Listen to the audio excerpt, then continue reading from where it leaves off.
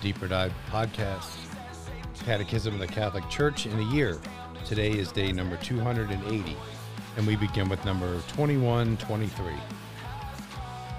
Many of our contemporaries either do not at all perceive or explicitly reject this intimate and vital bond of man to God. Atheism must therefore be regarded as one of the most serious problems of our time. The name atheism covers many very different phenomena. One common form is the practical materialism, which restricts its needs and aspiration to space and time. Atheistic humanism falsely considers man to be an end to himself and the sole maker with supreme control of his own history. Another form of contemporary atheism looks for the liberation of man through economic and social liberation. It holds that religion, of its very nature, thwarts such emancipation by raising man's hopes in a future life, thus both deceiving him and discouraging him from working for a better form of life on earth. Since it rejects or denies the existence of God, atheism is a sin against the virtue of religion.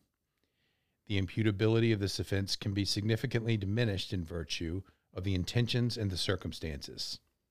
Believers can have more than a little to do with the rise of atheism, to the extent that they are careless about their instruction in the faith, or present its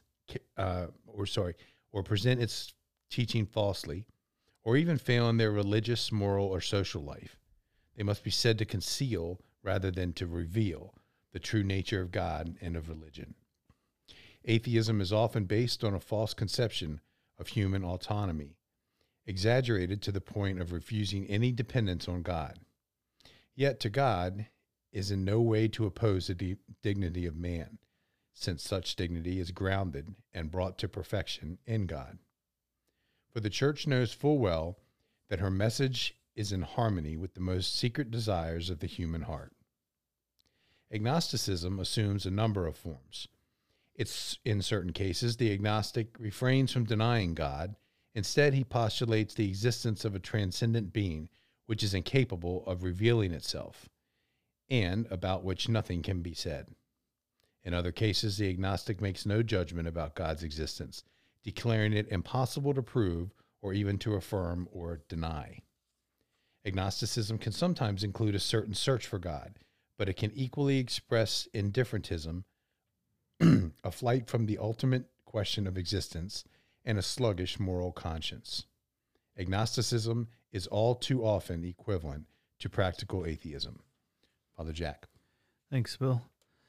You know, these two large strains of thoughts, or kind of growing strains of thoughts in the world, are linked, but also very much not in a certain way. Both atheism and agnosticism sometimes get confused as if they come out of the same place.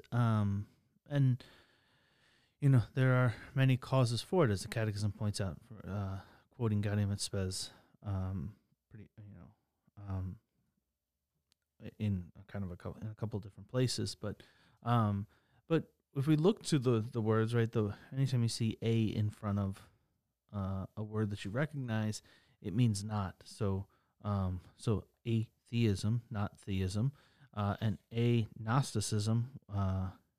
So I think it's Greek, so it's not knowledge, which I know it sounds like it's childish, but the reality is you can add more words than that. So not able to have knowledge about, and not one of theism, right? So not believing in a God, or belief in no God. It would really probably be the better description. So we really do have to separate them out in terms of where they come from. The one has an explicit denial.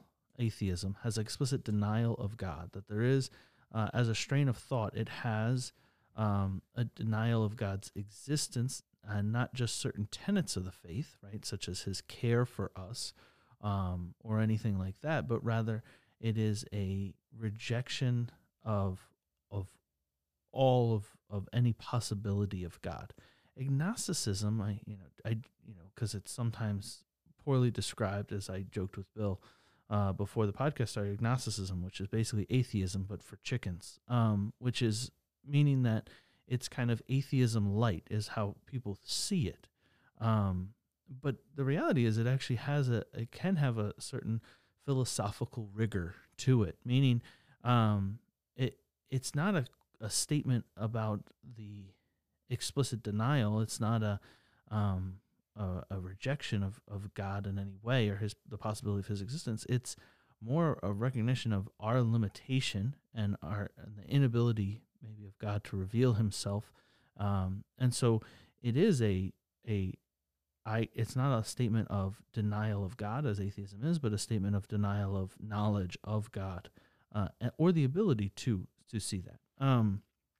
The ultimate though point is that they end the same way, right? That it is a practical atheism, as the Catechism points out.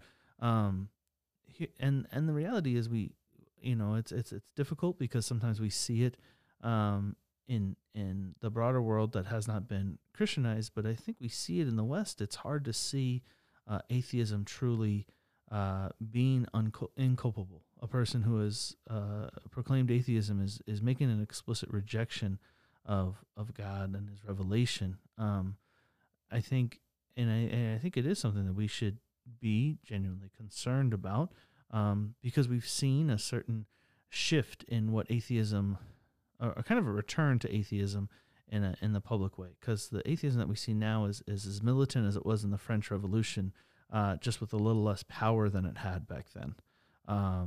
Back then, at that time, when the atheists took over, they had a guillotine. They don't have that right now. And I'm not really afraid of that, and I don't think anybody should be either. But at the same time, the hatred for organized religion and the hatred for any type of personal belief in God is as strong then as it ever has been. This isn't a question of tolerance anymore, but rather a recognition of what strains are present, what strains of atheism, less so agnosticism, are present in the world.